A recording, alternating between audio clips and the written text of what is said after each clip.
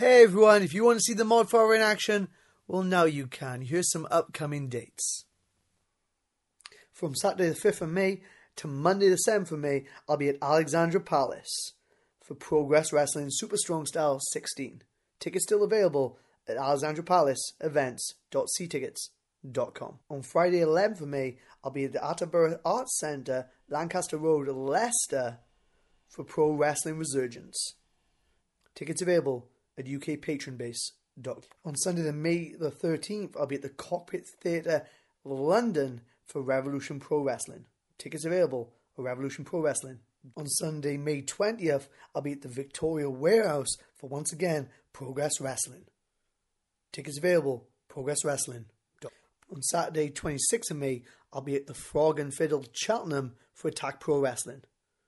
Tickets available, attackprowrestling.bigcartel.com.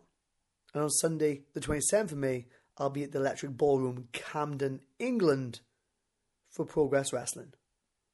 Tickets available, progresswrestling.com. So please be sure to come out, support myself and the wrestling boys and girls of British wrestling, as each week we tear it apart.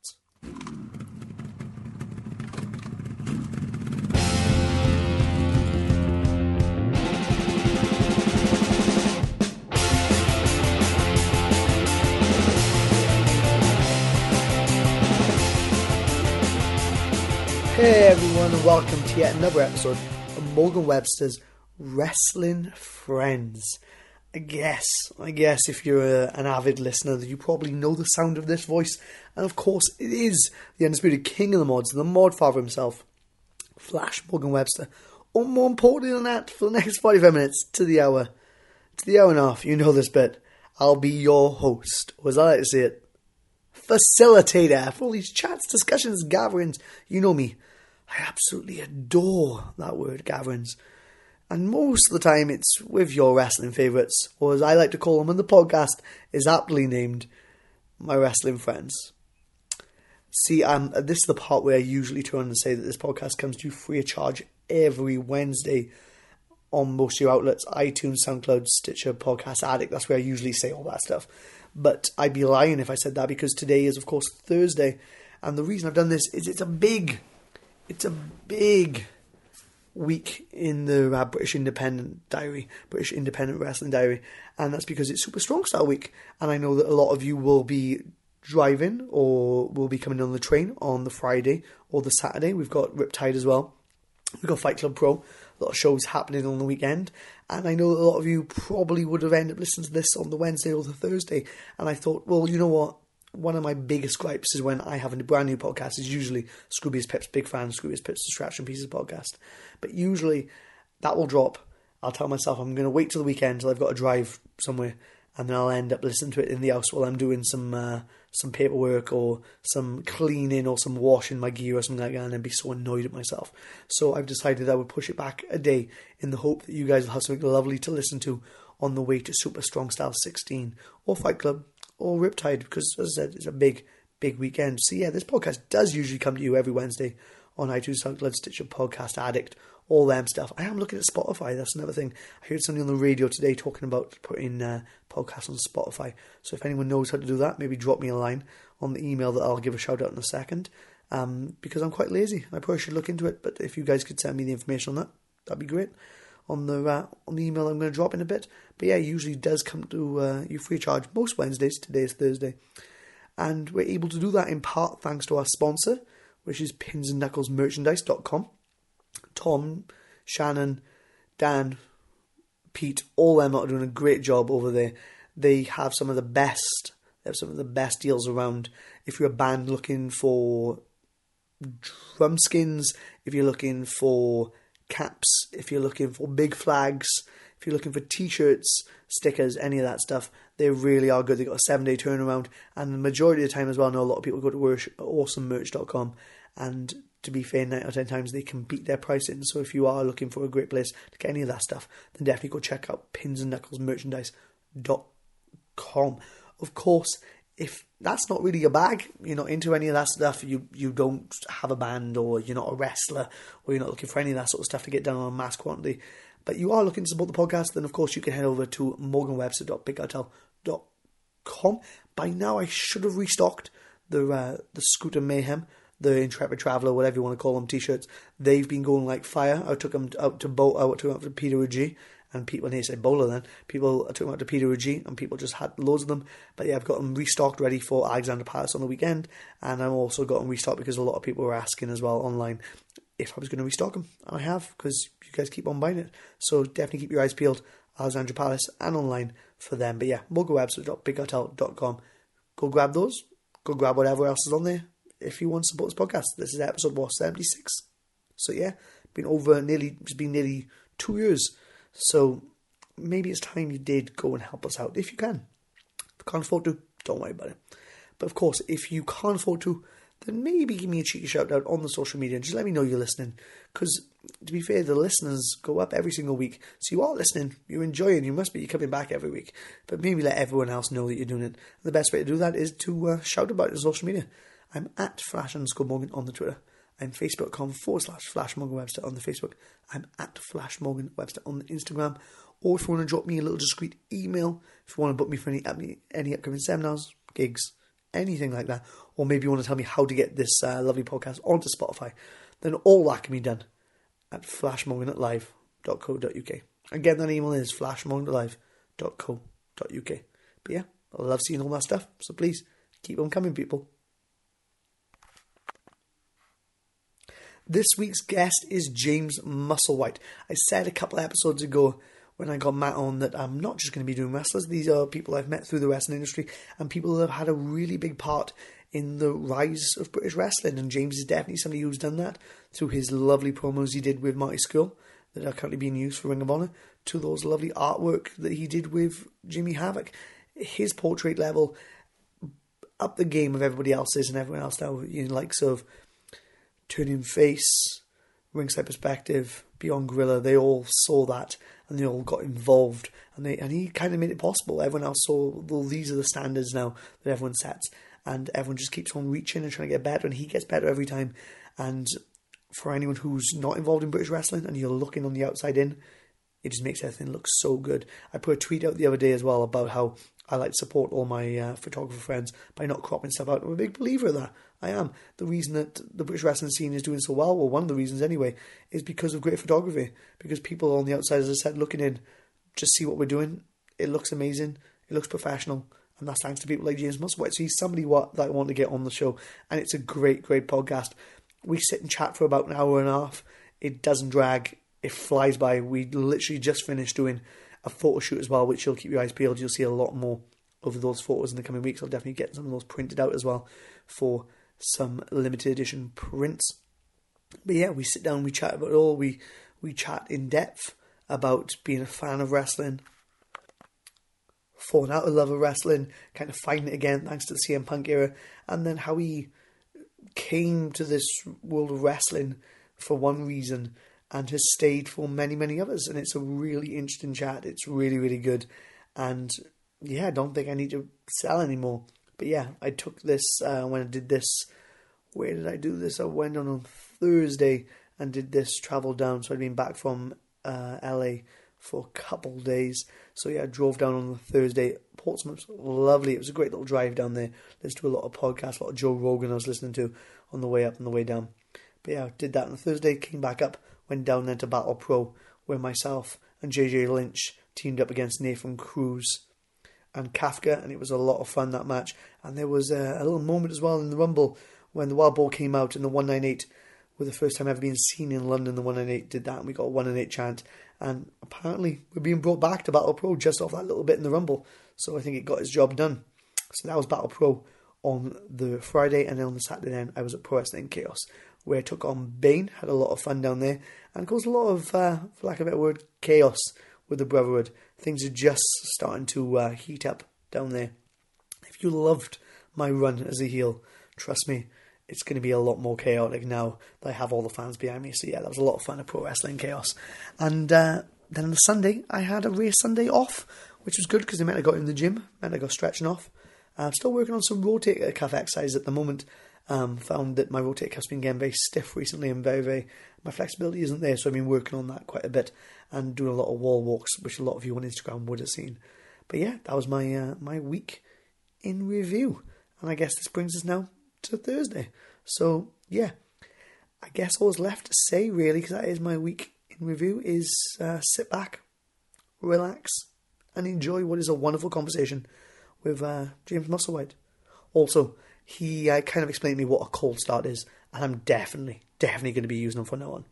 Enjoy, people. This is gold. Do you do a cold open? Well, apparently not. Well, apparently I am now, but I didn't even. I love how these podcasts is me completely learning every day, and it's because I never planned on being a podcaster. Yeah. No. Well, yeah, but you're good at it. I'd say. I'd say yours are some of the most listenable.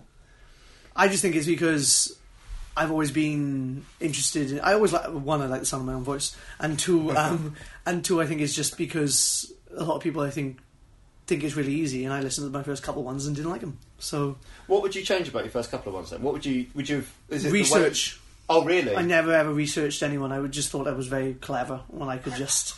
And I could just do it. And then I realised very quickly, after a Dave Mastiff episode, that there was loads I should have talked about. Didn't talk about boot camp at all with Dave Mastiff. Really? And after that, then I realised I've got to do research on everybody I do. And I've got to go there with a list and a script. Dave's great, though. Yeah, he is. He's great. It's fun. He is great. But I'm joined here today by James Musselwhite. There you go. So I might adopt this cold. I might adopt this cold opening. What I like about Dave is that he's just one of those characters that as soon as he comes to a ring, like a 6-year-old knows what he's about. It's traditional old school sort of like, yeah, okay, I understand. Just from the moment he comes through that curtain, that's what's so great about him and so many of the guys in the British scene, you know. Well, I remember speaking to Jonathan Gresham, and Gresham's still hands down one of the best seminars I ever did, and he said that within the first 30 seconds of an audience seeing you, they will make their assumption of who you are and what you are. Oh, wow. And it's up to you whether you embrace that assumption or whether you shatter it in the first 30 seconds. It's an interesting way of looking at it. And he said that, and he said this when he was talking to Chris Brooks, and he was like, Jonathan Gresham come to the ring, he moves around a lot, and then he'll do the head nip into the ring because he's a small wrestler, and that he puts it across straight away. And I always kind of just stuck it with me. That is, I like Gresham. He's a good athlete, and he's stories told with him quite early on, I think. Anyway, I really like him. But as I said, I'm joined today by James Musselwhite. We've just gone out and done a shoot in Sweden. In Sweden, yeah, we did a shoot in Portsmouth. Portsmouth's lovely. It's all right. It's like I always think of Portsmouth as like a tale of two cities in terms of you've got traditional Portsmouth and then you've got Southsea. Southsea's right on the south coast, and it's full of like lots of cute little, as you've seen, cute little cafes, coffee shops, vinyl shops, bars, restaurants. Artsy. A little artsy, you know. It gets more and more artsy every year, you know. And then you've got pretty much the city of Portsmouth sort of north of that. So yeah, I like it down here. I like anywhere down by the sea. I don't think I've ever lived more than 5 minutes away from the sea. Apparently, you live longer. Huh? You know, you live longer if you live by big bodies of water. It's scientifically proven. It's science. It is apparently statistically, if you live by large bodies of water, you live longer. Well, then I'm looking forward to a long life. Let's hope. This would be ironic. If this goes out in tragedy. Oh, God, this is not. Touch wood. It's not. How I usually like to start these then, James, is I did Matt Attard the other week, and he was an interesting one because usually when you talk to wrestlers and you'll turn and say to a wrestler, oh, what got you involved with wrestling? When did you fall in love with wrestling? Because people do have to fall in love with wrestling for them to become wrestlers 9 out of 10 times. Haven't met one yet that hasn't happened with. But with Matt, I know that he fell in love with music, and then his music kind of interlaced with wrestling because of Mark. Now, I don't know whether you have always been a fan of wrestling or whether you've become a fan because, again, like you, photography has mixed his way in. So, have you always been a fan of wrestling? Well, I grew up in the 80s, and I do have early memories of World of Sport, but not actual sort of like concrete ones, and I never was obsessed by it around about then.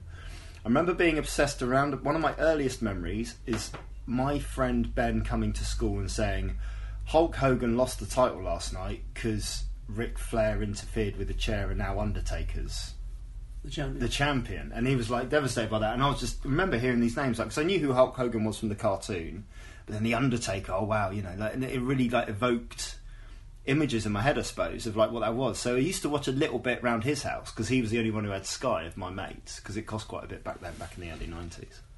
And then I just fell away from it in my teenage years. And I remember coming home 1990, I want to say 7 or 6. It's one of the King of the Ring that had Triple H and Mankind in the final. Okay. When you go back and look at it, it's not the greatest match, certainly between those two. But I remember coming home from a nightclub, 3 a.m, putting on Sky, and or would it have been Channel 4? No, it wasn't. It was when we had an old digital box, old NTL box. Okay. Channel 4, I think, carried about 3 pay-per-views. One of them was Royal Rumble. It was. Yeah. And it was. I remember when Channel 4 went to adverts during the middle of a Rock promo. You remember that? Yeah. Yes. The Rock promo, the one thing that you're actually there going, yeah, I want to, and they just immediately assumed, oh, it's between the matches, so we'll just cut to adverts now. I can't. That's crazy to think, isn't it?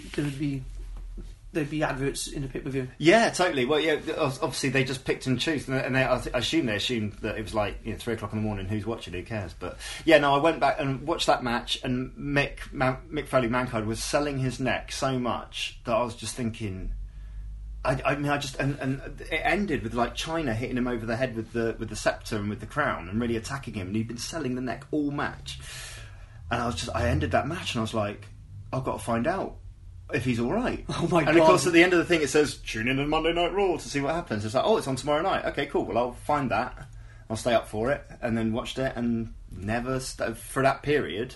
Because you into that period you go into the Stone Cold era. You went to the Attitude Era, the Hart Foundation era, Hart Foundation versus the US. I just loved that whole thing. Canadian Stampede, stayed up one night to watch that. The 10-man tag, just one of the best things. I still go back and watch it. You know that moment where the hard cam shakes? Yeah. When Brett's attacking Steve, and it's just I just fell in love with the characters, fell in love with the theatre, fell in love with the drama, the soap opera element to it. The danger. Yeah, the fact that it always left you on a cliffhanger. What's going to happen next week? Because back in those days, of course, Raw would just cut. Do you remember when at the end of Raw it would just cut? I remember it cut once when like the Undertaker's bell sounded, the dong sounded, but they didn't have TV time to show it because the show had overrun. And it's like, I've got to find out what happens next week, that kind of thing. So, and I just stuck with it through till now, I guess. You've literally been never dropped out of it again. Dropped out in the middle of the 2000s, I guess, when I was working really hard at my photography, and I didn't have a lot of spare time. I didn't have access to Sky then either, because I'm sort of rented accommodation and the internet wasn't what it is now.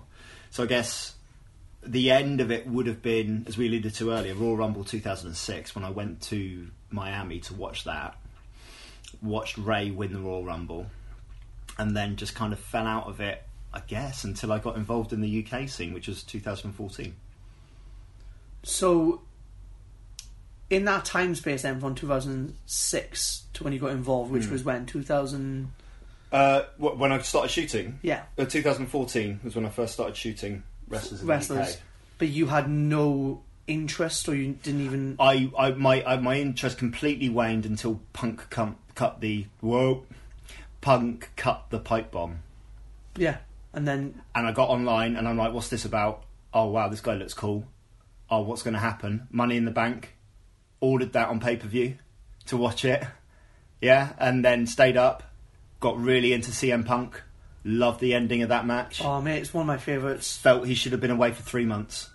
He should have been away from that company for 3 to 6 months, doing things on their dime, obviously, but doing things around the world and turning up at things and showing up in the crowd. And you remember when he showed up at Comic-Con? Yeah. And addressed Triple H from the panel, stuff like that. But I feel they got cold feet on it. I think as well, though. I think it was because it happened so close to SummerSlam, and they needed a SummerSlam headliner. So maybe if it had happened the show after WrestleMania, maybe then they could have had a big long build up to SummerSlam, to the return. But they needed a build for SummerSlam. Potentially, but I think like I think the storyline of having two champions was one that could have run and run. Yeah, particularly with those two, and like you've got enough talent within that company to keep everyone happy. I think. I just sometimes you need to take a risk with things to be creative. I think. But then again, I always say that there's so many outside sources that we don't know that's going on and running within WWE and other promotions that we never really know, do we? Yeah, you don't know. But yeah, no, I think, and so it was literally CM Punk cut, and I used to watch that promo back and back, and the stuff he said in it was how I felt about photography at the time, in terms of other people within the industry achieving success, and myself being sort of overlooked, I suppose. And that's all on me. That's not anyone else's fault. But it was just a motivational thing for me. I got a watercolour of him downstairs, signed by Rob Schamberger, the guy who now works for WWE, painting all their superstars. And I looked at that every day and just thought, okay, take a CM Punk attitude to things today. If they're not going to give it to you, go and take it. And that's almost the starting point of taking pictures of wrestlers. See, I think that's crazy because, like, to me, I would have been so submerged and involved in wrestling at this point that I would have just saw that, and I still do. I guess you've said it now and it's really opened my mind. I would have saw it as a wrestling promo, and I would have gone, "What a great wrestling promo!" Mm-hmm. But you're saying it now, and you're almost going like, you being a non-wrestling fan or someone who was a wrestling fan and fell out of it. Here's a guy who I relate to completely, who's talking about his frustrations within a company, frustrations that now I'm looking and they're going, Christ, there's bound to be millions of people who are in jobs that they don't like to be in, feeling they didn't get that promotion, feeling that they didn't get that salary increase.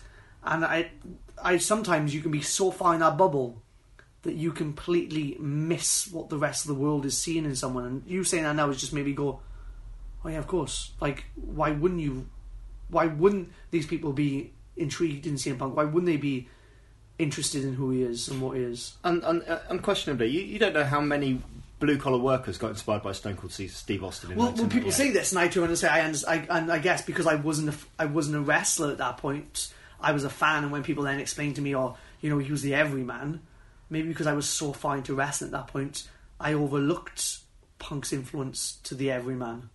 Because I just saw him as a worker and saw him as a wrestler. I mean, it was unquestionably. I mean, it wasn't. There was no real grey area for me in terms of watching it with your sensible head on. He made enough references in that promo for you to know that it was very well done in terms from a corporate standpoint. He pushed the pay-per-view. He pushed the match. Yeah.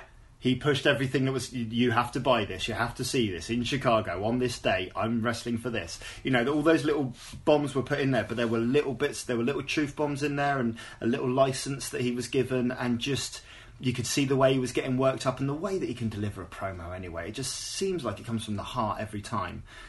And like I say, it really motivated me. Really did, in terms of like, just taking that little bit of attitude into your everyday work, not suddenly deciding that you're going to become a punk and go straight edge and start GTSing everyone, but just that little bit of attitude of like, okay, well, you're not going to give it to me, I'm going to go and take it. You're not going to notice me, I'm going to make you notice. That whole line from the second promo, do I have everybody's attention right now? That's all I aspired to want to be, to want to achieve with it. Do I have your attention now with what I'm going to do? And it took me a few years, but eventually get to that point. So, to take it back a little bit, when did you kind of like fall in love with photography then? Let's talk about that, because you are a photographer, of course. So, let's talk about that. 8 years old, going through family holiday snaps, and I saw a picture of my granddad in a pub. And it just, the character from this photo, which I can describe in absolutely perfect detail, it's just, he's looking directly into the camera, and everything about him it says something about him. So you could look at it and just say, oh, it's just a photo of a man eating his meal in a pub, right?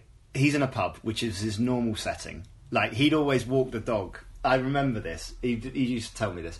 He said, I'd always walk the dog, but it'd be about a 2-hour walk, and an hour of it would be in the pub. Just to get away, sort of thing. And he's got this pressed, white-collared, short-sleeve shirt on, which was super important to me because there wasn't a crease on it, because he always dressed for dinner. Always made, even on holiday. Yeah, my granddad used to too. Always made sure he looked smart. His arms are tanned because he worked outside. Okay, his watch is on the inside of his wrist because he always wore it like that because he was a workman. He used to work on engineering on the airfields. If you wore your watch the other way, it would get scratched. So he always used to wear it like that. He was eating ribs, which was his super, favourite meal. And his eyes are just looking straight towards me, straight into the camera. And it's just everything I loved about him was in that picture. And it told a story. So at that age, I just thought, well, that's what I want to see, not these hundreds of other pictures of, like, the beach. And cut-out heads. Yeah, cut-out heads and people like, miles away in the distance, all that sort of stuff. And this is your Aunt Gladys, which you don't really know and don't care about, twice removed. That kind of thing, I suppose. But I love looking through family photos. I just love looking at pictures of people I really enjoyed. And I made the decision when I was at school that I wanted to do it for like my GCSE, because the school had a darkroom. And I made the decision that I wanted to become a forensic photographer at the time in the 90s, so it was all film development. So the forensic photographer, which is a role that doesn't exist anymore because everything's digital, you're now a scene of crime officer, so you just do everything.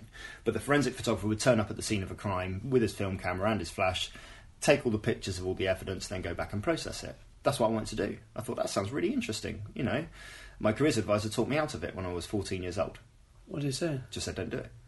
You won't be ready for it. It'll be too horrific. It will scar you mentally. I'm like, of course it will. Now I'm 14. I don't want to do it now. But I remember going to the police station and saying, can I have like the job description and just let me know. I thought you were going to say, can I have some quite please? No, can I have the job description so I can take it back to my careers advisor to say this is what I want to do, and I want to know what qualifications I need, and I want to know how I apply for it when I leave school. I was that single-minded that that's what I wanted to do. The careers advisor talked me out of it, and because they were an adult in a senior position, I listened to them. So I went back in my shell, and I still studied it at school. It was a tough thing because I was the only one doing it, so I was teaching myself because there was no teacher to teach it. The school just had a darkroom and a textbook. So this is how you do. This is how you process. And they decided they were just going to let you do. Would it be in GCSEs? It was GCSEs. They initially said you can't do it because you're the only one doing it. So the art teacher can't teach both classes at once. They can't teach a photography class and an art class because it would be under the umbrella of art. So you can't do it. My dad had a meeting with the headmaster. The meeting lasted 60 seconds. And he came out and he said, "You're doing photography, son." Because he knew that that's what you wanted to do. He made sure that the headmaster knew that I wanted to do photography. So I did it, and then the art teacher said, "You need to teach yourself because I haven't got time." 2 years, and I passed my GCSE. Scraped it, but passed it, and then they completely blocked me from doing it for A-level. So I took 3 A-levels that I didn't want to do and failed them all. 2 years in sixth form college to do nothing, really. And then just had a series of like jobs that, they were jobs, and it was cool, and I learnt lots from them. But they weren't what I wanted to do, and it took me, I'd say, 6-7 years until I was sort of 23, 24 to decide that, no, I need to go back to this photography thing. So what jobs were you doing? I pushed trolleys for a supermarket. I've done that. Stacked shelves at 2 o'clock in the morning. Yeah, I've done that. Cold calling for charities. Haven't done that. So they used to give you a list of phone numbers. You just call people up and go, "Can you donate to help the aged children who need whatever it is?" And you normally get abuse on the phone for that. I worked in a 24-hour snooker hall. That sounds great. Like, it was good. It was terrifying. Yeah, I don't want to belittle anything because I learned stuff from each of these jobs. Particularly like working 16-year-old in a warehouse at a supermarket. You can learn stuff. Yeah, of course. From life lessons. Yeah. Yeah, life lessons, exactly, and hard work and not being given stuff and. All that kind of thing. And like the 24-hour snooker hall thing was like, I learned how to cook the best English breakfast on the South Coast in my mind. I learned how to... Because you do everything in that club. You clean the snooker tables, you change the barrels, you do the stock take, you'd cook the breakfast, you'd wash up, you do the risk assessments, the health and safety things, all those sorts. It wasn't just pulling pints. You were doing everything. So you learn little things. And then my final job before I went into photography was I was working for an insurance company, pretty much on the complaints line for the claims.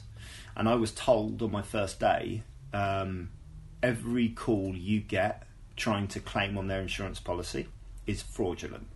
It is up to the customer to prove that they are not lying. That was the attitude we had. That's great. So you have people literally ringing up saying my roof's blown off the top of my house in a storm. Prove it. That was the kind of thing. And so you just used to get complaints after complaints. And I took one call in the morning. I thought I was half an hour away from lunchtime, and I was 3 hours away from my lunch. You know the thing? Well, Brendan White, who I don't think you've met, he works for Admiral, and he still works for Admiral, and he can have a shift that's supposed to end at 5 o'clock, and then 8 o'clock comes, and he's like, I'm still here because 5 minutes before it's supposed to end, this big call came in with a big accident, and 3 hours on the line. You're done. So I got shouted at for half an hour by this customer, and I excused myself from my desk, and I went and found a quiet corner somewhere, and I had a little bit of a mini, moment to myself. Just like... Bit of a cry, bit of a... Yeah, what am I doing? I was bawling. I was just like, what the hell? I was looking out the window just thinking, what am I doing? And just decided to get busy doing something what I really want to do, because I can't do this. Can't do it. I couldn't face it. So I applied for a job about 60 miles away, and they gave it to me after one interview on a portfolio of work that I just sort of built up over the last 6 years, which wasn't very good. And it was in a portrait studio shooting sort of families and babies and things. And I thought I'd nailed the interview and done really well because they offered me the job on the way home. Turns out they just had 3 photographers leave the previous week and they were completely stuck and looking for someone who was so desperate that they would just, do anything for the job. We'll travel 60 miles. Seriously, travel 60 miles. He's desperate. He'll do it. So I got my first day, I get in and I'm watching the photographer, and about a week in, they're giving me the camera and letting me shoot. And I've never used a flashbulb in my life. And they've sellotaped all the settings on the camera and said, don't touch anything. They've put all the lights in the position, said don't touch those lights, stand there, face that way, make sure they have fun, and take pictures. And if anything goes wrong, come down and ask someone. That was my training. So what I learned, and this is super important in photography, particularly the photography that I've gone to do in terms of like wrestling and social portraiture and ultimately weddings and things like that, is I learned people skills first, photography second. So I learned how to interact with mums, grandparents, babies, toddlers, kids, teenagers, dads who don't want to be there. I learned how to get them together and looking happy at the same time before I learned about direction of light, quality of light, apertures, shutter speeds, all that kind of stuff. And I still think that stands me in good stead to this day. I wish wrestlers would learn that. I know, but I'm hands down. I will turn around and say that you can have all the ability in the world. If you don't fit in that locker room, yeah, 100%. I'm still super nervous about it. I still think the locker room. I mean, I've heard it a billion times now, but I still think the locker room is the place of 2 ears, 1 mouth. Particularly if you knew 2 ears, no mouth, and use them in that ratio. Just you're always trying not to get in the way and not giving your opinion about stuff. And I'm really conscious of that as well because I've never taken up until last week, I've never taken a bump in my life. We'll talk no, don't have to talk about that. I've never taken a bump in my life. I've never performed in front of a crowd of people. I've never, don't know a wrist lock from a waist lock. It's just so I don't give my opinion about matches and things like that. I'm just there just to take pictures, So it's a case of just. Which is something you're very skilled in and very well opinionated about, and rightly so. Yeah, if people want to talk, but ultimately it's a privilege, and it's a privilege to be in that position for me because I get to capture things that are quite unique. But that studio environment was super helpful, and without it, I probably wouldn't be doing what I'm doing today. So how long were you there? I was there for 2003 through to 2010. I went self-employed, so about 7 years. But then, so you said they self-tape the settings, they'd do not move the lights. At what point did you start messing with that? Because you must have got to a point where you're okay, so I know the people, I've got the people skills down. Yeah. I can get the 40-year-old dads, the 16-year-old daughter, and the 3-year-old toddler all happy and all smiling. The stuff you were creating, was it fulfilling? Well, yeah, because in the initial outset, it was selling. So my work was selling in the sales room and was making hundreds and thousands of pounds for the company. So I thought very early on that I'd completed photography. That's a great way to look at it. So, and I couldn't have been more wrong. And I remember taking an image for a photo critique. I tell this story all the time. I'll tell it to you. Apologies if anyone's heard this, but I remember counting the number of lights in the studio, and there were 12 that I could use, that I had access to for one shot. So I lit a couple with 12 lights, thinking I'm going to be Superman. And I took it to a photo critique for the area. So we had like 20 odd photographers all bundle in, and you all bring one print in each, and the head photographer gives you a critique on them. Was it for the company or was the company I was working for? Yeah, the company was a franchise. There was lots of different studios all around the country. I went up first because I was so confident that this picture with 12 lights, was going to be much better than everyone else's. And he, in front of the room, tore it to pieces for 12 minutes. Oh my God. 12 minutes, tore it to pieces on the composition, the expression, the lighting, the processing, the print quality, everything. And ended his summary by saying, why are you trying to use 12 lights when you don't even understand how to use one? To this day, I still try and shoot most of my portraits with one light. We've done a bunch of them today with one light because there are so many different ways you can use one light. And it was the biggest turning point for me creatively because I went back to that studio and went, okay, let's turn 11 lights out. Yes, turn 11 lights out and start off with one and build up. And I've been using one light for the last 10 years. I still haven't progressed to two. No, it genuinely was because I've always wanted. I remember like every time I got like, you get a critique and it just like, well, obviously that's rubbish. And I'm like, no, you've got to tell me why it's rubbish. Tell me what's wrong with it, so I don't make that same mistake again, so I can move forward with it. You know, and I'd never take a criticism, and I see it in wrestling occasionally with like people who get their matches critiqued. That's a story I've got about. Two performers came back from a match at Progress once and asked Marty Skrull and Mark Haskins for advice. And they gave them a breakdown of that match for 15 minutes that was gold. This is just from watching it out of the corner of their eye. But I remember, and I was like, my God, this is amazing. One of those performers was like a puppy dog.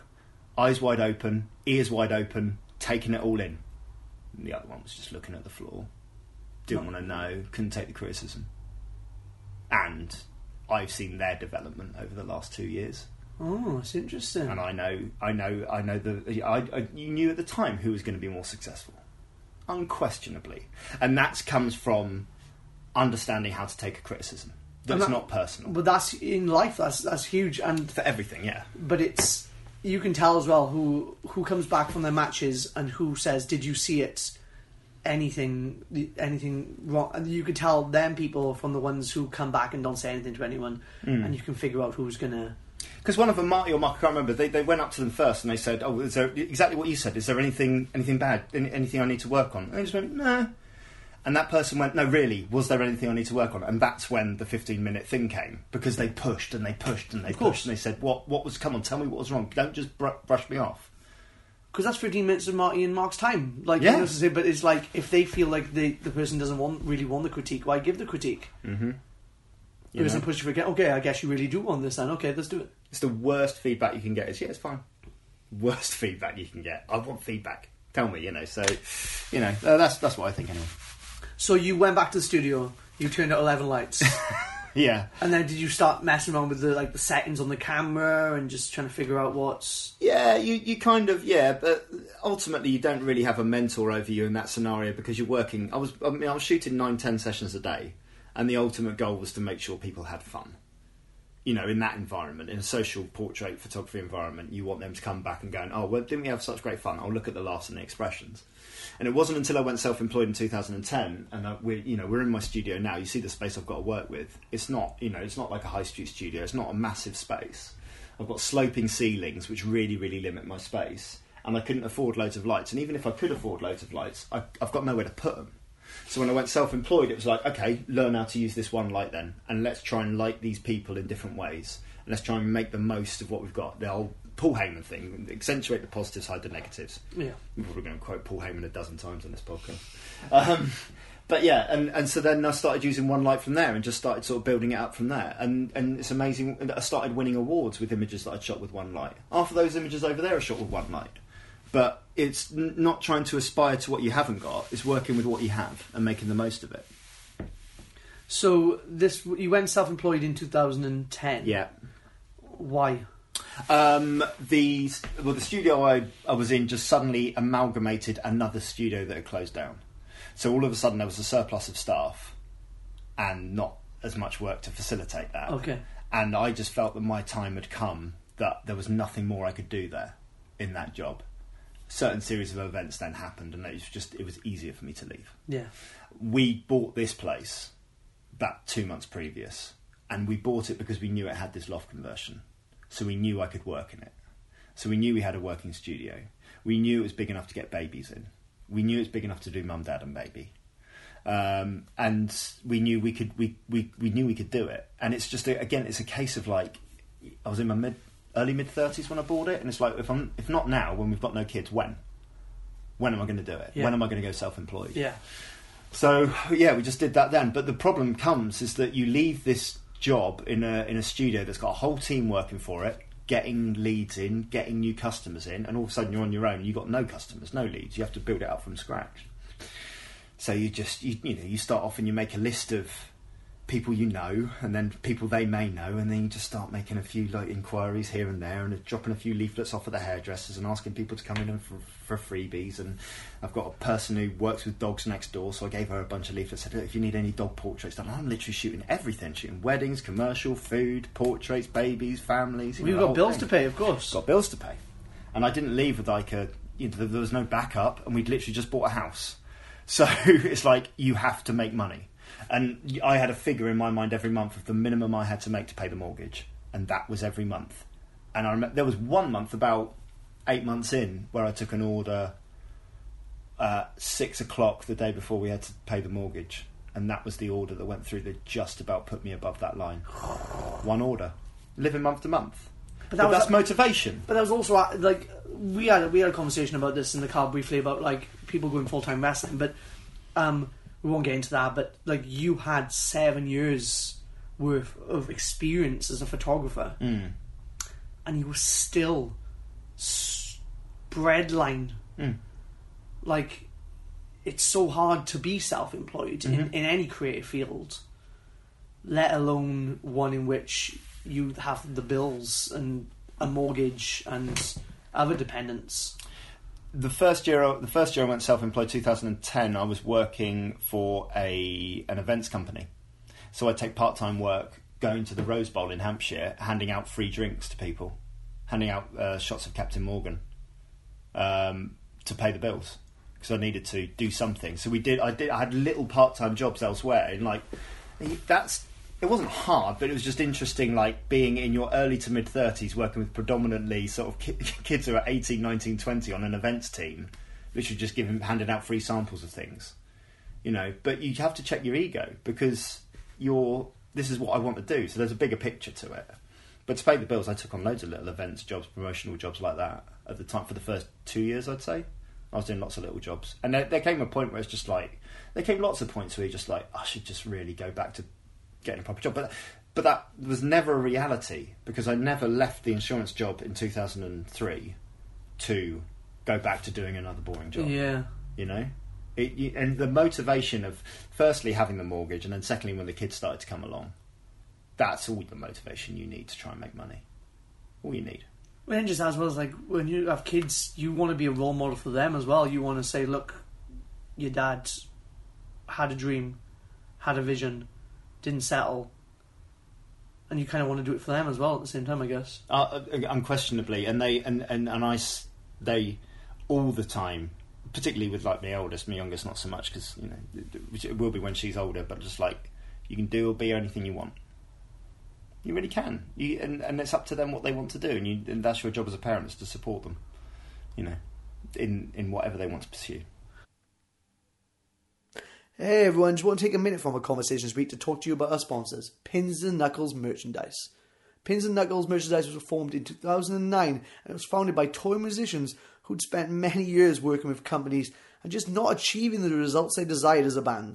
Because of this, Pins and Knuckles was created with the aim to provide high quality merchandise to bands, artists and wrestlers alike. And you know what? They nailed it.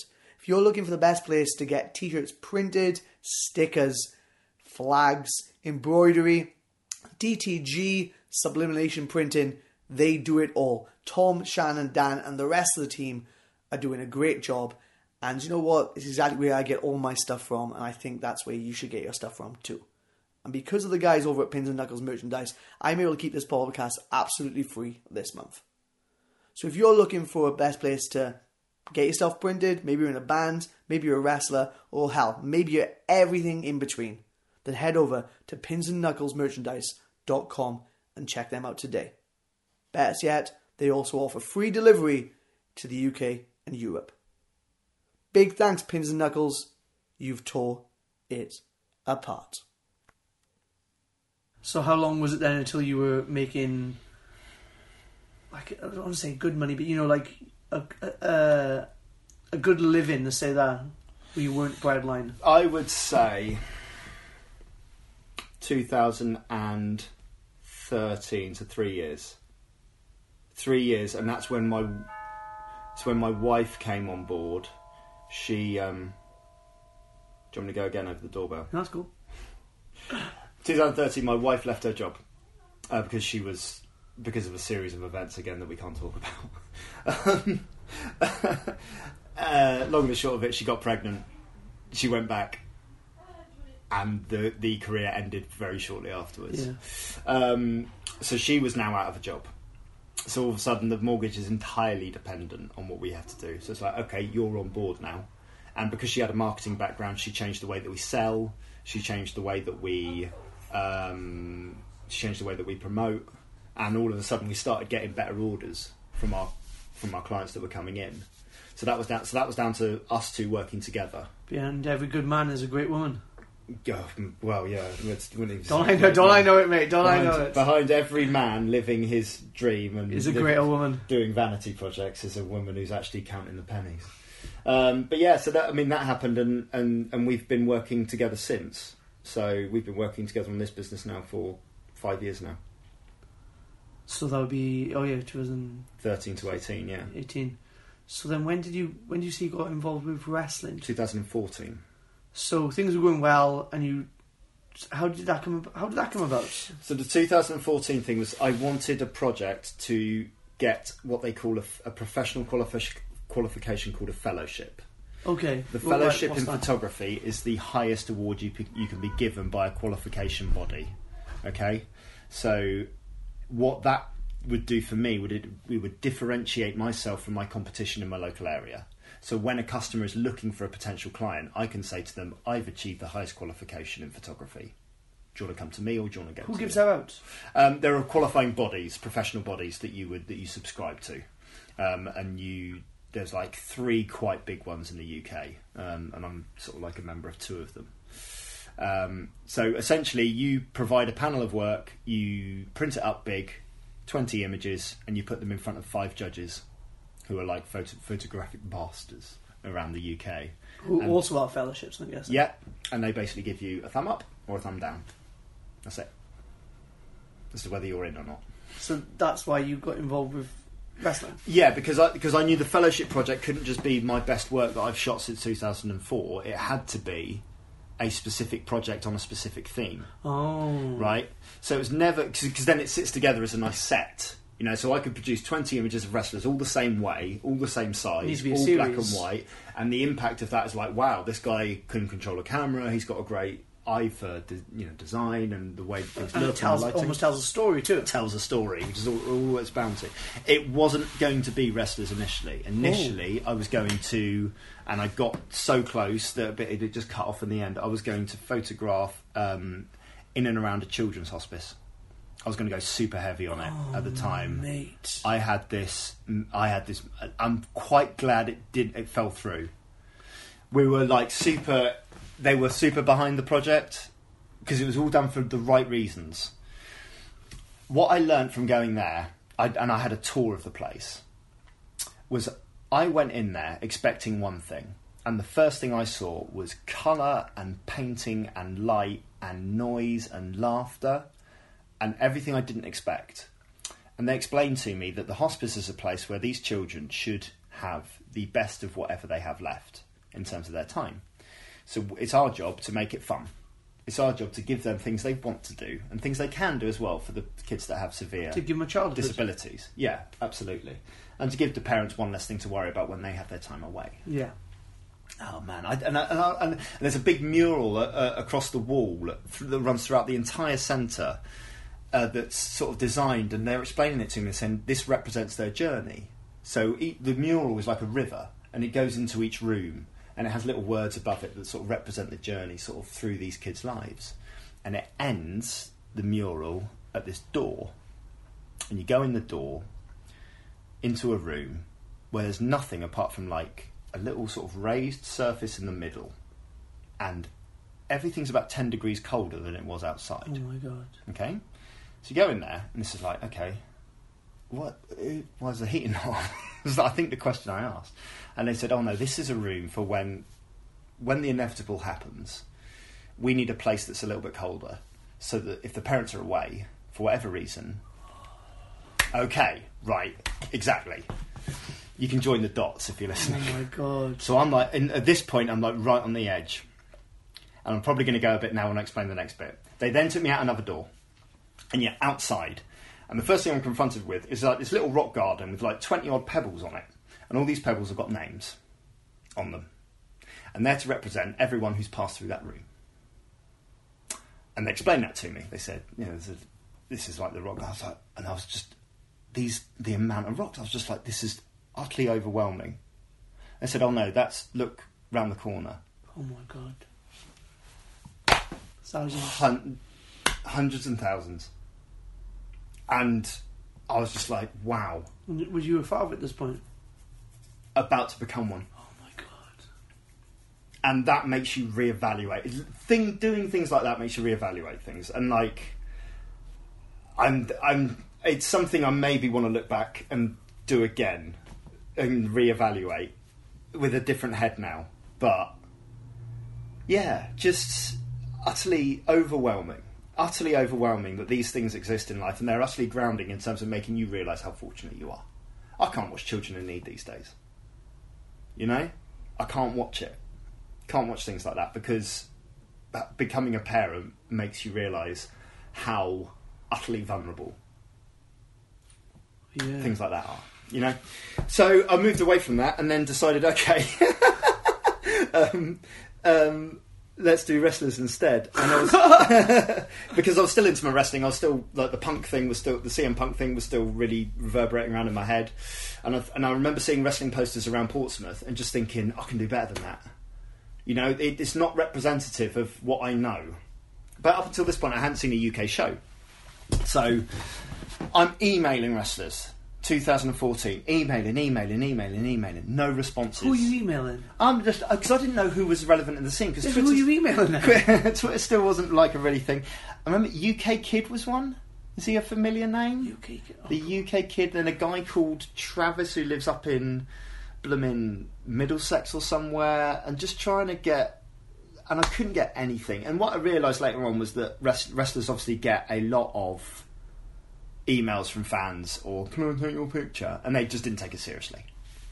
I was about to give up, right, and then I saw a newspaper article about Flatliner over, you know, and this newspaper article said local wrestler overcomes stomach condition to return to the ring this Saturday. He's a lovely guy, by the way. Great guy, right? So I contacted the person who wrote the article and said, here's my number, can you pass it on to him and let me, because I know you can't give me his number. He called me back 5 minutes later, you know. If you don't know what Chris is like, Chris is just like big guy, big beard, studs everywhere. Big person out there. He says, I'm free next Wednesday, come and pick me up. First caravan on the left. Like, okay.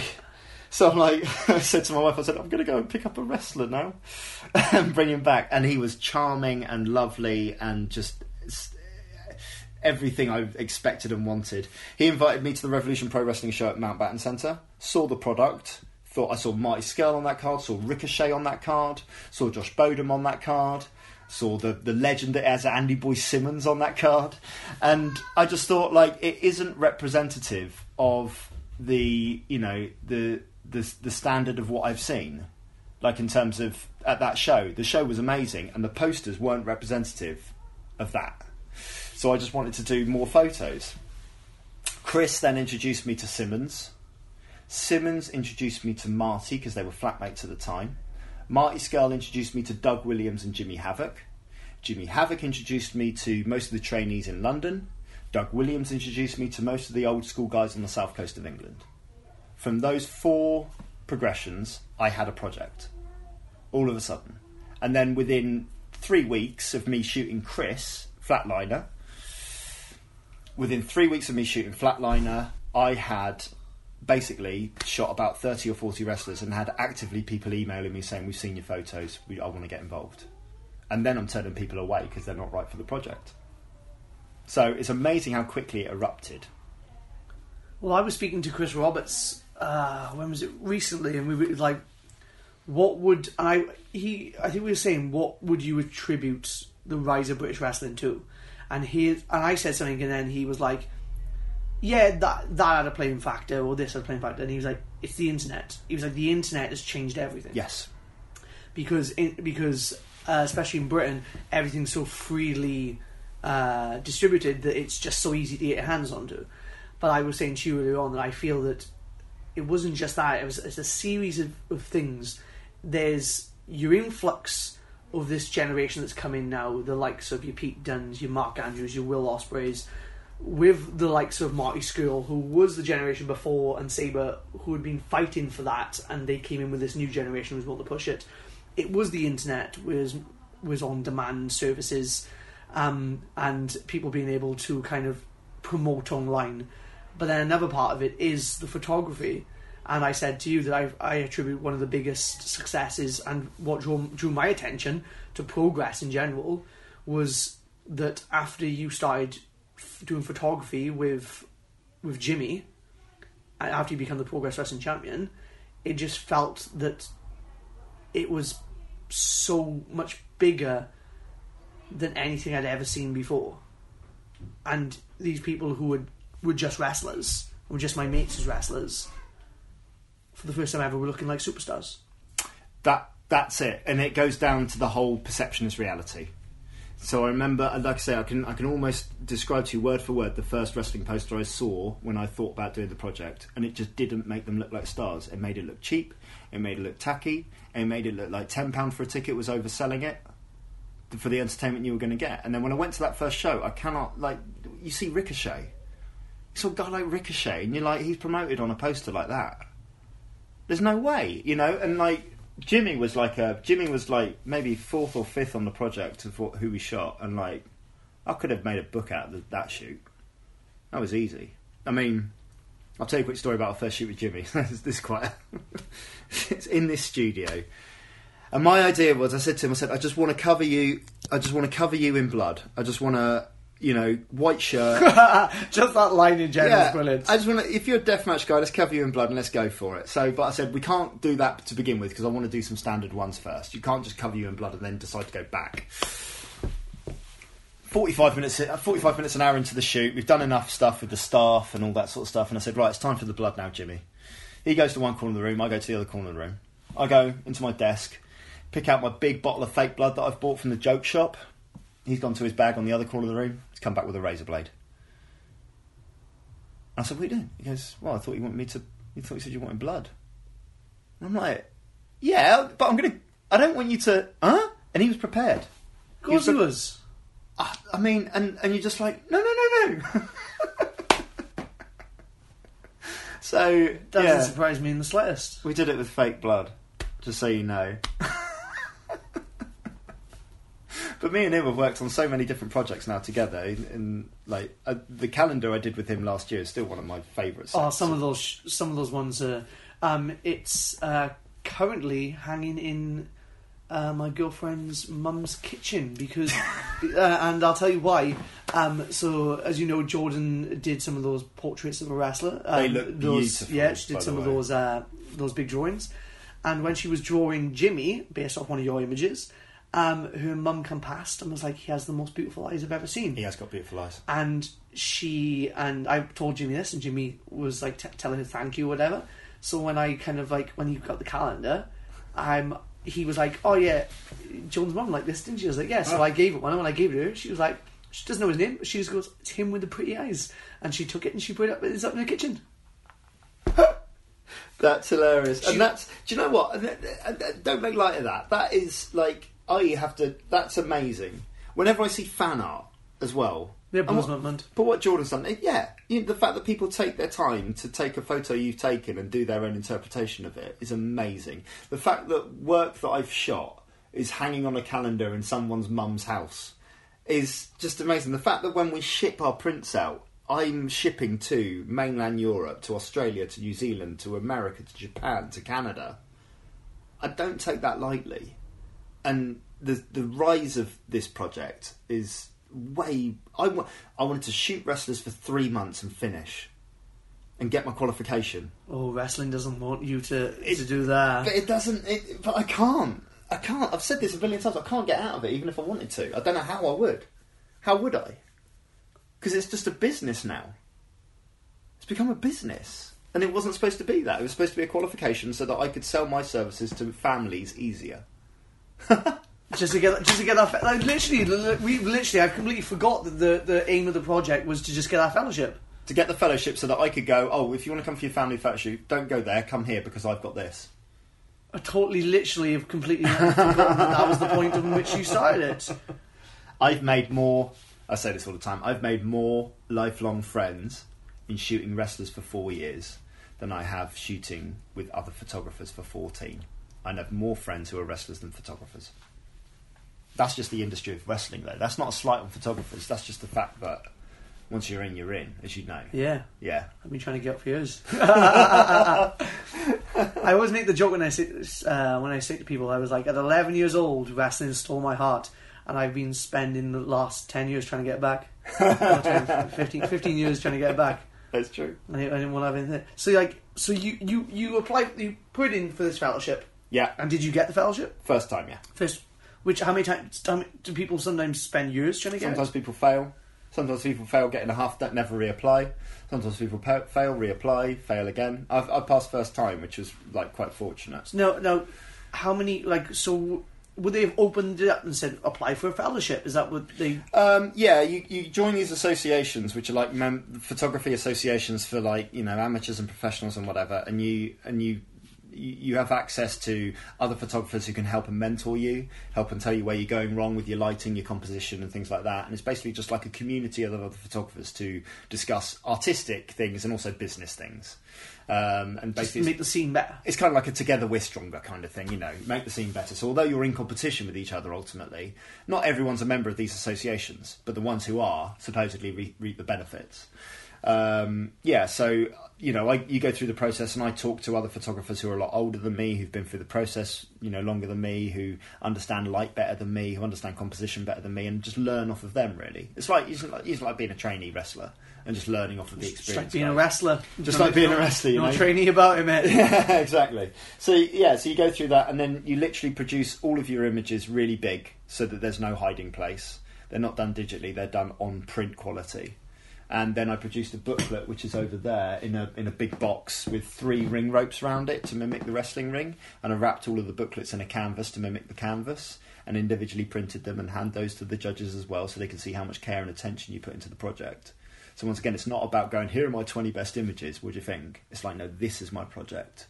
This is why I care so much about these guys and this industry, and this is the care and attention I give to my artistic work. So it's like taking it to an artistic level rather than a sort of business level, I suppose. Which I love. Yeah, it's great. It was the best thing ever. And I've not really done that style since. Everything from Portrait of a Wrestler has evolved because, I don't want to just stick doing the same thing.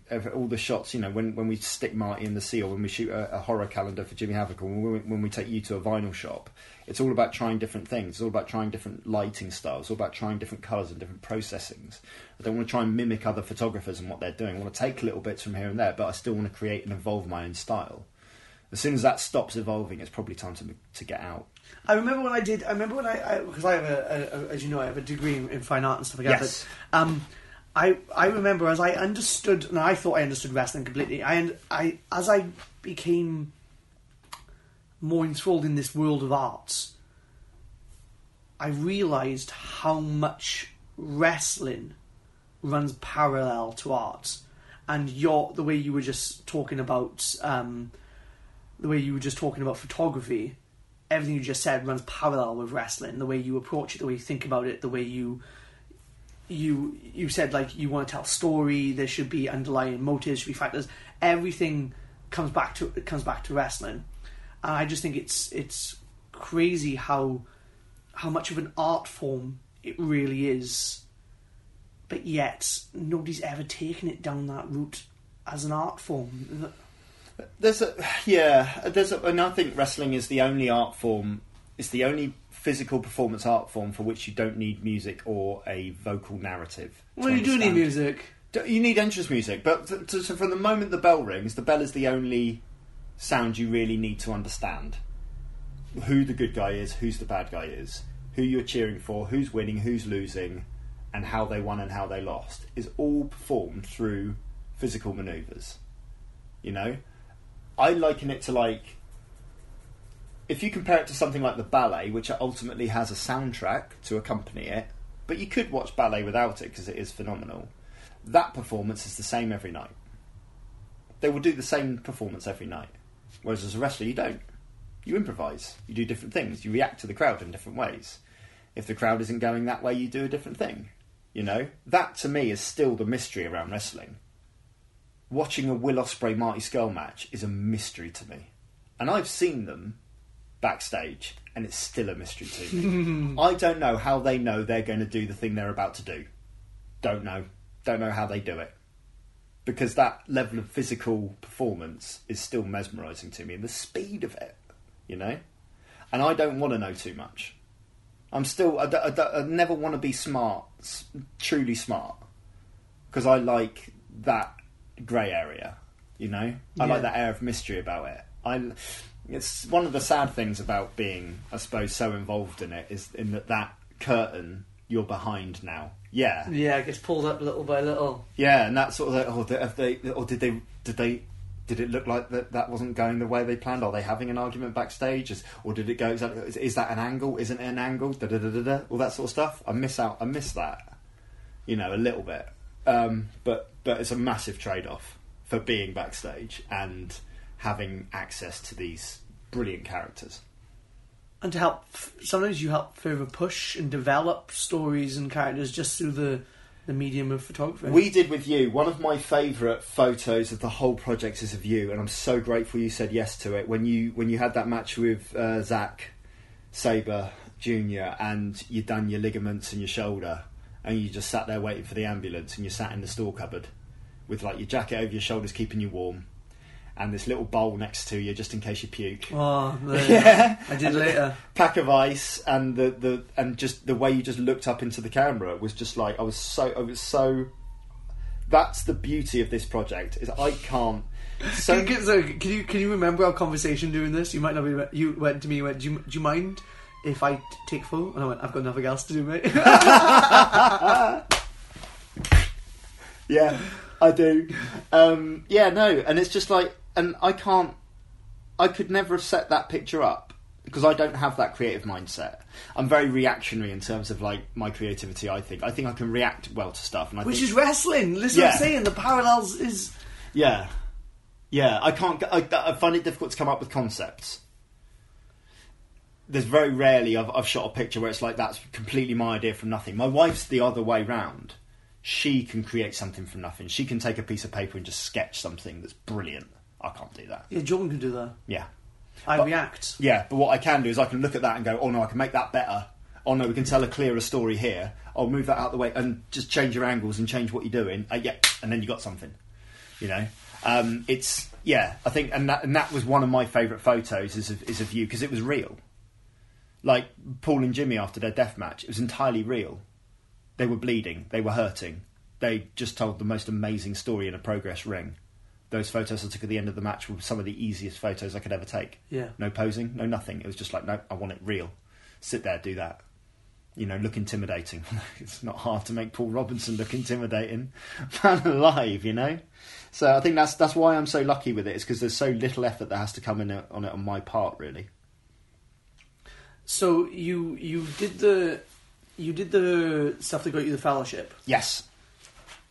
You got it. You said to yourself, okay, I've done this, I'm going to be able to be more, I've got something to do, then we'll get more families in and get me more work this way. And that didn't happen. But then by then, wrestling just had a hold of you, and it was... I think the key to it was maybe Marty. Because he was... When we first shot him and he was part of the project, he was injured. So he wasn't wrestling. I still maintain to this day, the only reason why Marty Skull came around this house was because he was injured and had nothing else to do. Couldn't go to the gym, couldn't work, couldn't do anything. So we had our photo shoot, and I did a couple of other little things with him, and then he starts talking to me about this villain character, and he was starting to build layers, and he's talking about the Plague Doctor mask and the top hat and the fur coat. I remember the fur coat was a big thing at the time. I'm going to come to the ring wearing a fur coat kind of thing. Growing his beard out, changing his hair. And then he just came to with this idea for this trilogy of videos that we did. We did 3 videos with him, and I built a light for it because I didn't want to buy a light because I was such a cheapskate. So I built one out of wood and fittings and bulbs because I wanted to buy a big ring light to make it look different. Because once again, looking at the videography, looking at the promos wrestlers were cutting in the UK scene at the time, it's like in their kitchens or in their back gardens, shot on phones. Some of them shot on portrait sort of thing. You're just like, okay, well I can do that better. With the little knowledge I've got of videography, I know I can do that better. And then Marty just came to me with this idea of this trilogy of videos about sin and about how we all need to embrace our inner villain, and how we've always maintained all along, he's not a good guy, he's not a bad guy, he's the villain. It's a character. We're not trying to be, he's not trying to be one or the other. He's trying to be the villain. And those 3 videos, we just learned so much about videoing and editing and putting stuff together. So had you done video before this? Not really. I hate you. I've done a couple of promo videos for a catering company.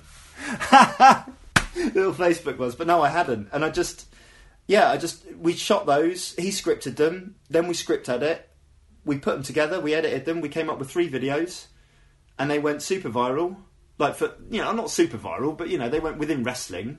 You've seen them, right? Of course, I've seen them. Do you know, one of the things, the reason I do hate you completely is you talk about the promos that people were doing at the time. Oh no! And I will put and I'll show you these when it finishes. So this would have been 2014, 15? 14, 15, right? Yeah. So I was working for smaller promotions, right? But I was going to derelict buildings, and I was setting it to music that reflected my character, and I was putting nice filters over the top of it, and I was putting them out there. And Mark Andrews will say as well, nobody else was doing it at the time, and I was like, right, this is something different. And then you came along, and you were so much better than I was at it.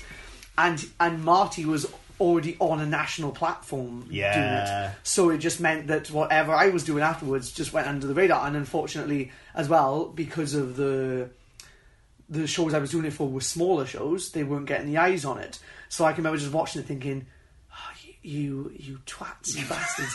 But at the same time, it's a really good... It's something that I've used, especially with the podcast, that maybe if I thought about doing them for ages, and I never did. Right. And maybe I waited a year too long, and then when I finally did it, Marty comes along and has found someone like yourself who was able to just do it so much better than I was. If I had done it a year previously, maybe at that point then they would have gone, oh, well, Flash, what are you doing? It would have pushed me further, and that's another reason with the podcast. I almost didn't do it, and then eventually I was like, well, if you don't do it, somebody else is going to do it. Yeah, absolutely. But the fact that you learnt how to video edit to kind of do those promos, and those promos are so good, makes me absolutely hate you. Oh, sorry. Yeah, no, it's fine. It's fine. But then that's I'm just a facilitator for those. I'm not. He's the creative spark behind it, of course. And so photography is a two-way street, just like videography is a two-way street. It's often my portraits are as much about me as they are about the subject. The video is the same thing. So if I understood it and I got it, so I get a lot of requests to do videos now. Sometimes you have to play them down a little bit because people are expecting too much, and I don't want to under-deliver. They take a lot of time, and I find them quite energy sapping.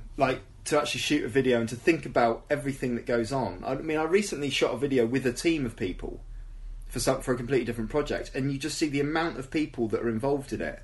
A sound guy, a Steadicam guy, a guy just to get the teas and coffees. It's like a team of about 20 people to shoot this one video, and then I just realised, Christ, I'm trying to do too much. That's the problem. I'm trying to do too much. I think my favourite one is the Marty ones are really special. And I can't pick a favourite. But the exception to that rule that I've just sort of stated, really, I think was Spike Trivet, because he's got a background of performance and performance in drama. So when he came to me with his idea, in fact, he didn't even come to me with this idea. I first met him at a trainee photo shoot. So I was shooting 15 trainees. First trainee comes in. Okay, hello, I'm doing that. What are you? I'm a heel. Okay, what sort of heel are you? Cocky heel. Okay, what's his... Groundbreaking. Yeah. What's his... Oh, no, he's just really cocky, he's better than you. Okay, let's do your shoot. Second guy comes in. What are you? I'm a heel. What sort of heel? Cocky heel. Right, okay. Third, fourth guy, all the same. They all came in, they're just cocky heels, I'm better than everyone else. Fifth guy comes in, and it's Spike. He goes, right, yeah, I'm a member of the Bullingdon Club. I knew what the Bullingdon Club was. So I'm a member of the Bullingdon Club. I've bought the silver spoon I was born with. I bought this bottle of champagne because it's gold, and I'm just, and I go around just wrecking joints, wrecking places, because I not only deserve everything, but I own everything anyway, so I'm just going to take it. And I'm like, give me this guy. Give me this guy. I know what the character is. I know what he's trying to put across. We've got ideas. We've got stuff we can work with. And just went a little bit extra. I then went a bit extra on those shoots, on those shots for him. Because it's something for you to sink your teeth into as well. Totally. Creatively, I knew where he was coming from. And then he came back to me and said, look, I really want to do a video promo idea. And he came back to me with the character, the script, and he said, I'm going to get this location for the day and ... All I need you to do is be there and film it. I'm like, I'm yours. Because I can work with that. I can't come back with that. Like the whole thing. We used to get it when we first did Marty's. Was like we get emails from people saying, "I want to do a video like Marty's." Can't do it. I can't do it. I'm not doing a video like Marty's. That's Marty's video. You want to do a second-rate Marty Skrull promo and be a second-rate Marty Skrull. Do you know what I mean? Cocky heel. Yeah, so when I turned up at this pub in London with him, I mean, he'd gone to town so much and bought all this stuff. And then I bought loads of kit for it as well that I'd never used before because I wanted to make it brilliant. Because I knew there was something in that. And that guy in the last year, as his status has elevated, I think, within the UK scene. Because he's just completely involved in that character when he's forward thinking with it. So that's one of my favourite ones. That was because it was just so easy to do. So what year would that have been? 2000? That was beginning of 2016, 2017. I think it was beginning of 2017. Yeah, it was last year. Did you do the Jimmy Havoc promos for Progress? Which one? For Progress? No. The ones where he lit the bin on fire. Yeah. They were all done in London. I think that was around about with like Seb and stuff. Okay. Oh yeah, of course it would have been because he was involved in the editing. Silly me. But so Marty stuff really started taking off. You added stock to Marty's character, the whole build up to it, right? Yeah, and then from then, it almost seemed like you went hand in hand with wrestling. Then, yeah, that was it. So when you had the video thing, and when you're attached to a rocket like Marty, all of a sudden you get lots more requests for things. Plus, when I first approached Progress to photograph their shows, it was just like it was almost like a fun day out in Camden. So you got that element to it as well, and you start meeting the guys and you start building the project, and then you start building a fan base online, like people who like the photography, people who like following what you're doing, and people who like buying prints and books and things. So all of a sudden you've got something that's actually marketable. So it's in your interest to keep going to these shows and keep trying to find talent, create content, and ultimately I think my goal is to just continue to just try and make people look as good as they can possibly look like stars, but also get this thing across that wrestling is this art form. It's not to be scoffed at. It's not to be looked down upon. These guys are putting, the whole line, the cliche line, putting their bodies on the line, but they literally are. They are, risking injury and their health, and just the fact that it's just this great atmosphere. I've taken shots of the crowd where outside of a goal scored in a Premier League football match, you will not get the reactions that you get at a pro wrestling ring. From something that's supposed to be fake, from something that's supposed to be predetermined, these fans are entirely lost in the moment. And they know it's predetermined as well. It's not as if it's a child or back in the 80s when the wool was pulled over their eyes. They walk in and they check their disbelief at the door. Absolutely. Investment in the product, investment in what they're seeing in front of them, and the fact that when they lose themselves, that's the brilliance of wrestling. That's what I want to capture, and I think those, hopefully my images are helping to tell that story. So what was the first project you did with Progress? I turned up at chapter 18, and I was very conscious of not getting in Rob Brazier's way, because he's their sort of employed photographer. I'm just a guy who turns up. And so I remember the first person I met was Rob, and said, I'm James, I'm not going to get in your way. If I'm in your way, you just got to tell me, and I'll move out your way, blah, blah, blah, blah. Luckily, Marty and Jimmy were there at that show, so I got to speak to them, and they introduced me to guys, because I didn't know guys like Rampage. Imagine me going to Rampage, hello, Mr. Brown, I'm James, come here to take your picture. But luckily they took me around the locker room and said hello to everyone. And most of them were like, oh, you did Jimmy's stuff. Oh, wow, that's amazing. Yeah, I'll definitely shoot. So that's you're in. But I didn't take any lights. I just had a doorway. And when the guys came back through the curtain, I posed them against this door for 3 seconds. And just I did that. Yeah, I did that. You did it with me. Yeah, you did it with me, yeah. So Eddie Dennis had half a table in his eye. So I shot him with like his hand trying to get his splinter out of his eye, and he got it out of his eye and goes, I'm ready now. I said, no, I'm done. 3 seconds, that was it. Literally I just wanted 3 seconds off of people. Big Damo cut a promo on me. I've told this story before. Big Damo cut a promo on me. He's going, mate, I'm going to get you, I'm going to get you, the next time I'm going to fight you. And he goes, was that good enough? And I'm like, it wasn't a video, mate. I was taking pictures. And he thought it was a video promo. And I'm like, no, you're gone, mate, you're off. Thanks very much. But I bet his thought was brilliant. It's all right, yeah, it's pretty good. Yeah, it's nice. You can't take a bad image of Big Damo. Oh, that's true. He's just killing it as well. Oh, isn't he just? I mean, and again, he's another guy, like we spoke about Mastiff before. Big Damo comes through the curtain. Yeah, I know what that is. I know what he's... Yeah, I get him. Totally, and all NXT does is just polish those edges, Because the guy... he's another guy who went to NXT who was more than ready. But was completely under the radar as well. Yeah, and didn't have that buzz about him, which meant he could go there and he could impress. The stuff he can do as well, and he's super into his Japanese stuff as well. I know that, so he's got that side of him, that element to him as well. Rather, he's not just a big guy. Yeah.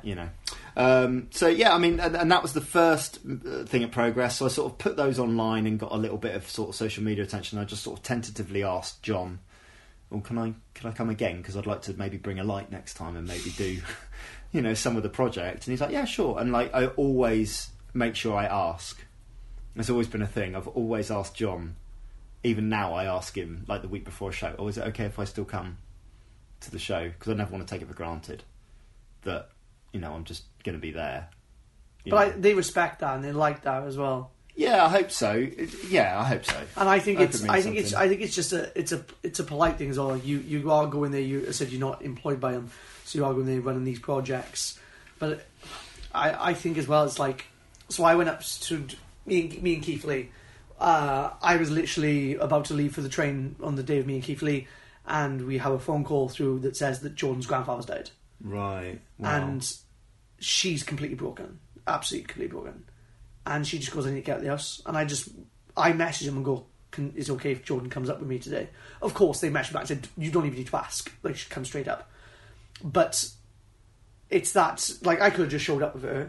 But I always think that, again, like you, it's just polite. It's nice to ask. And that's, again, I think that's a testament to you as a professional, that you don't just think, well, I've created all this work now, I can just show up and stroll in. You still know that it's their house. You don't just come in and eat from their table or look through their cupboards. You're going, do you mind if I pop in? Which I think is a testament to you. I think that's the difference as well. Sometimes I've come into this scene with essentially 10 years worth of working as a professional photographer for families and mums and dads behind me. So from a business point of view, I'm, I think, as on point as I can be with regards to meeting deadlines and super exceeding expectations and never being chased for stuff. Does that make sense? Yeah. Obviously everyone is chased, so sometimes I fall behind, I'm quite busy and whatever, but I always make sure that if I shoot a show, the images are there if I've promised them to someone before the deadline. And I think not because there isn't the financial incentive to do it, maybe not everyone can do that or has the incentive to do that. So I like to maintain that, no, Portrait of a Wrestler is as professional a service as you can possibly get for sort of like all your wrestling and photography and videography needs, really. It's super important to me. Well, you talk about you just said the word. It wasn't overachieving, but overstretching. I can't remember what word you said. But you entered this just to do those portraits, just to get those fellowship, just do bits and pieces. But you've worked now with Ring of Honor, and you worked on their UK tour. Yeah.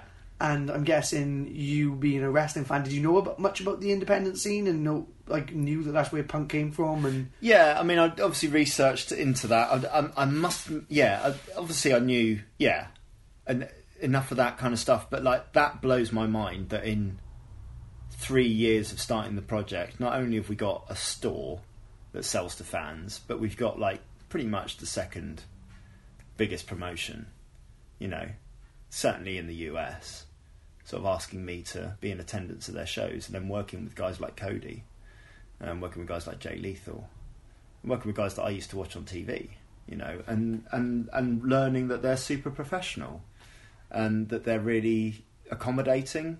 And I still don't think I should be there, but it's because it feels like surreal. But it's never taking it for granted, and always making sure that you're trying to do as good a job as possible, and trying to, once again, you go from a Progress dressing room where I'm now saying hello to everyone and how are you and how's this, I know you had that thing, blah, blah, blah, and all conversations spiral off of it, and I always share a beer with Jimmy Havoc post match and all this kind of stuff. And then you go into your Ring of Honor dressing room, and all of a sudden you're back to, okay, we're sitting in the corner. Hello, Mr. Brown. Hello, yeah, exactly, yeah. We're sitting in the corner, we're keeping our ears open, we're keeping our mouth shut, and we're waiting, we're always looking for stuff to do, for work to do, but we're waiting to be asked, and doing your polite handshakes all the way around, and all that sort of thing. And hopefully over time, you become more ingrained, but you just never know.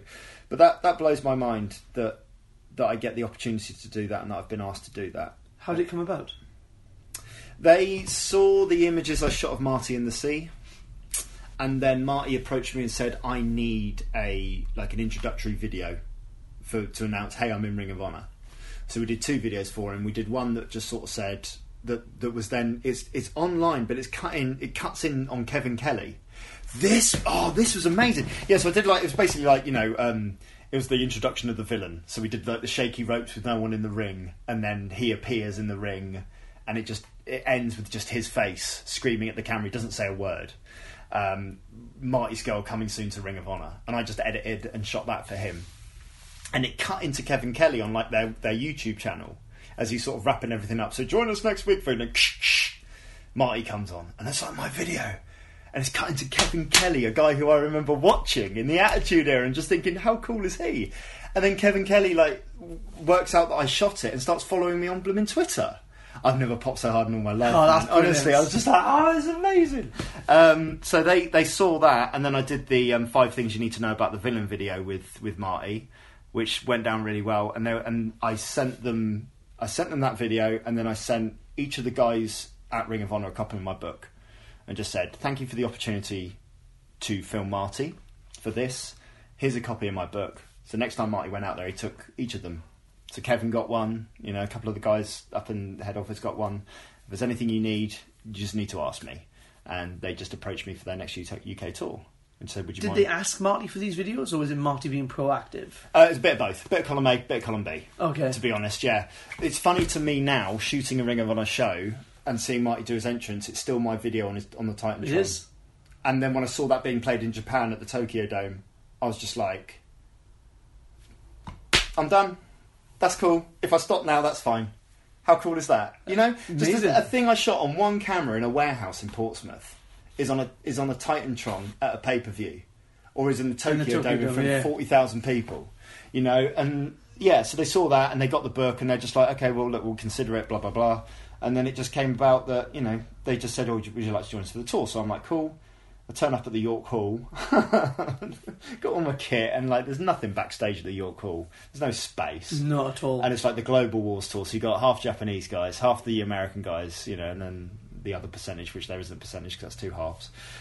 The UK guys, Shah Samuel's there, and Bully Ray wandering around backstage. And I'm like, well, I don't know what to do. I mean, so I just did the shooting ringside, got what I could backstage. Took a shot of Delirious, because I knew his position. And I just showed him the picture there, and he was just like, wow, okay, tomorrow in Liverpool, we're going to get more guys to be shot by you. And that was just from a shot I took of him on the back of the camera. So, and then I was like, okay, and even at the end of the show, I'm like, right, so how are we getting to Liverpool? Because I didn't know. They said, oh, you're on the coach. So I jump on the coach next to Skins and fucking Tanahashi there, Cody there, and Bullet Club there, and I'm like, okay. And again, my mouth went super shut then. I'm just like, right, properly sit and be quiet. And I got to Liverpool, and then the next show I shot a few more people, ended up in Edinburgh, shot everyone from Cody down, really. The cool thing in Edinburgh as well was because I'd shot Colt Cabana before, and Colt Cabana was at the Fringe Festival. He only did the Edinburgh show, so he literally just nipped across town to do the show. And he was like, James! Then this is right in front of Jay Lethal. You're here! We need to do some photos! Like that. And he's like, I'm like, okay, that's cool. And then Jay's like, what, you know this guy? He's like, oh my God. And he then starts pushing Picks you up, over. Yeah. And then Jay's like, well, I'll go and get changed then. Jay went and got changed, and now all these guys are getting changed super early. That was a real turning point. And just making sure that they got the images quick. And it was a really, really, really good experience. And that was, once again, that's 3 years into the project, you're having that experience, which is, I'm utterly humbled by it. Well, you told me a story earlier on as well. I think it's, I think this is like a real good full circle moment of yours, that you saw a poster in Portsmouth and you thought to yourself, okay, this poster does not represent the wrestling in which it's advertising. And then the full circle moment would be that you took a photo of Cody Rhodes, and they made Cody of Cody, do not go in Rhodes. Wow. And they use they originally do this poster with Cody on, and Cody says, no, you have to use the image that James Musselwhite has done. Yeah, that was very humbling. That was a full circle moment. And another one from that tour was like at the end of the last show, they're filming a promo backstage where Dalton Castle gets attacked like that, and they're like, they got the camera and they're trying to work out what door to go through and how this is all going to happen. And Dalton just leans out through the door and goes, Musselwhite, where's Musselwhite? And I'm like, what? He goes, we need your light. Because there was no light in there, and they knew that I had like this big light that would sort of light up to illuminate the scene. It's just like just being called by that surname by, the soon-to-be Ring of Honor champion to help light a scene was brilliant. It was really, really lovely, and like those little things mean a lot to me. So going forward, then. What's next? I keep thinking it's going to stop. I keep thinking I'm going to stop. Okay. Honestly, because I don't know what's next. I don't know what... I mean, obviously, with Progress this year, you've got a Super Strong Style 16 weekend at Alexandra Palace, which is going to be super hot. You've got Wembley, which is going to be an amazing experience to shoot at Wembley. You've got everything Ring of Honor are doing, and the whole, their whole affiliation with NJPW and Bullet Club, and that's just taken off, and the whole... I keep thinking that this thing's over its peak, and it doesn't seem to be. It seems to be continually, on an ascent. So I've just got to keep reinventing and keep trying different things. Keep trying to push myself. Ultimately, I love talking about the wrestling project to other photographers, and I think there might be a market to talk about the wrestling project to fans and what I've learned from it and the experiences I've had from it. I just want to keep shooting. I just want to keep shooting interesting people, and wrestling still provides interesting people. I think that's why I can't get out of it. It's the soap opera that never ends. That's the thing. Yep. The characters never end. They never stop changing. They never stop turning. The story never ends. And it's not only the story of the characters they're portraying in the wrestling ring. It's almost as much about the story of the characters they are as people. That never ends either. I think that's a brilliant place to finish up. That's why I left a pregnant pause at the end of it. So, how I usually like to finish these up is usually I ask wrestlers if they could go back and give themselves advice, if they were to give any wrestlers getting into the business now advice, what would it be? But I guess yours would be anyone, photographer, videographers, anyone who's out there who's got a passion for this, who would want to pursue it. What advice would you either give to your younger self or anyone coming to the business now? Get a good camera. It's a joke. It's a joke. I get so many emails from people saying, "Oh, that's an amazing shot. What camera do you use?" It's irrelevant. It really is. I would give myself advice. I wouldn't even give myself advice. I wouldn't give myself advice because I love the mistakes I've made have allowed me to develop in the way that I have to a position where I'm very happy with the project. With regards to, I think it's more important to sort of like maybe give some advice to maybe people looking to get into it. And it's just a case of build really good relationships with the people that matter. And ultimately the people that matter in the first instance are the promoters. Don't try and be a square peg in a round hole. So if the promoter and the promotion doesn't feel right and it doesn't feel like a good fit, don't try and fit within it. Try and find a promotion that you do feel comfortable around. Be patient, take your time, wait for your chance, and don't be afraid to make mistakes. Mistakes, and this is everything The Last Jedi is about, which is a movie that I'm really struggling with at the moment. Mistakes are the greatest teacher. Mistakes are the way that you learn. Paul Heyman says it best when he says experience is the biggest inhibitor of creativity going because you learn with experience what not to do. I am lucky as a man who's rapidly approaching his 40th birthday to once every other weekend surround myself with young talent, young people who are not afraid to make mistakes, who are not afraid to try new ideas, who are not afraid to fail, and that allows me to be creative with them. So don't lose sight of that, of making mistakes and, you know, being wrong and changing, constantly adapting. That's the advice I'd give to someone trying to get in. Where can they find you on the internet? You can find me on the Twitter and the Facebook at Y2JimBob. YouTube is Portrait of a Wrestler. I've just started a new YouTube channel where I'm going back and revisiting old shoots. Which I love, by the way. Do you? Yeah, I do. Oh, thank you. That's very kind. That's cool. I've got loads of content for that coming up, but I'm just uploading a video a week. So you can go behind the scenes and see what people were really like. And Facebook is Portrait of a Wrestler. Just Google Portrait of a Wrestler, you'll find me. It's been an absolute pleasure, James. A joy. Thank you very much, mate. All the best.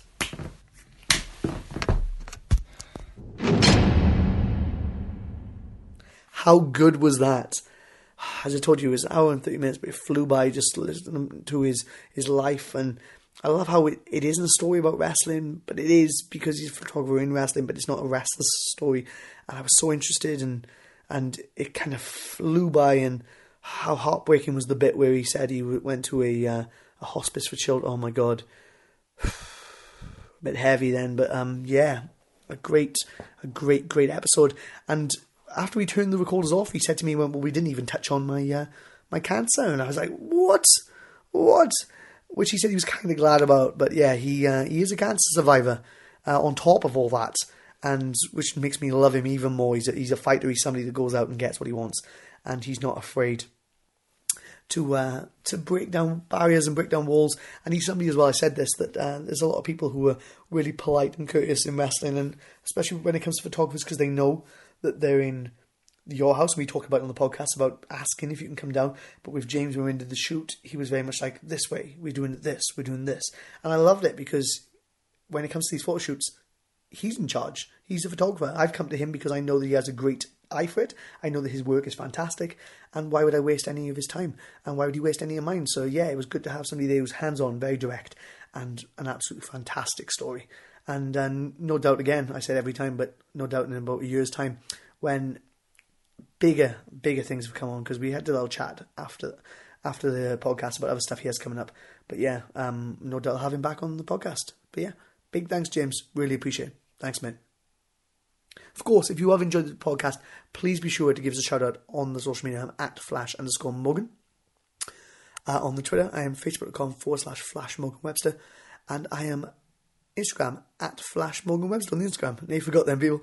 And if you do want to book me for any upcoming seminars, gigs, or if you do want to explain to me how to get this onto Spotify, because that's something I definitely need to be doing, then drop me an email at flashmorgan@live.co.uk, because I'd be very, very grateful if anyone could explain that to me. Again, I'm being a bit lazy. I haven't looked. Probably should, probably will. But if anyone beats me to it before the weekend's up and sends me a really step-by-step easy way to do it, then that would be absolutely great. Really would appreciate that. So that's great. Of course, if you do want to help support this podcast, you can do it in two ways. Either check out our sponsors, which is pinsandknucklesmerchandise.com. They do everything. You go on the site and have a look. It's very self-explanatory if you're a band, if you're a wrestler, if you're an entrepreneur, if you're anything. Definitely go check that out. They'll beat most quotes. Free delivery, 7-day turnaround. They're amazing. They really are. And say I sent you them. Say, hey, I came here because of Flash Morgan Webster. They'll kick a little bit back for me, which is great then, because then you support the podcast. Of course, if you're not a band or a wrestler and none of that applies to you, then maybe jump over to my Big Cartel, which is morganwebster.bigcartel.com, and pick up something from there. 70 odd episodes now. If you haven't done it, this would be a great time to do it. Really appreciate it. Thanks, people. So I guess that wraps up another show. I guess it does. I got a real tickly throat. Last couple of days have been sounding a bit like Mark Andrews. So if you're listening to this podcast and thinking, where's Mark Andrews hosting the podcast? He's not. It's me. It's me. Flash Morgan Webster. But yeah, big thanks for coming on the show, James. Really appreciate it. Big thanks to Pins and Knuckles Merchandise. And as always, big thanks to you guys, because I say it every week, but you stopped me from being a crazy guy at 11 o'clock in the night, talking into a recorder on his own. So yeah, really appreciate it. Big thanks. All left to say, I guess, is I've been Flash Morgan Webster. It's always a pleasure. It's always a treasure. And bye. Thanks for stopping by. Have a good weekend, people. There's a lot to do. Hopefully see you at Eyes on Palace.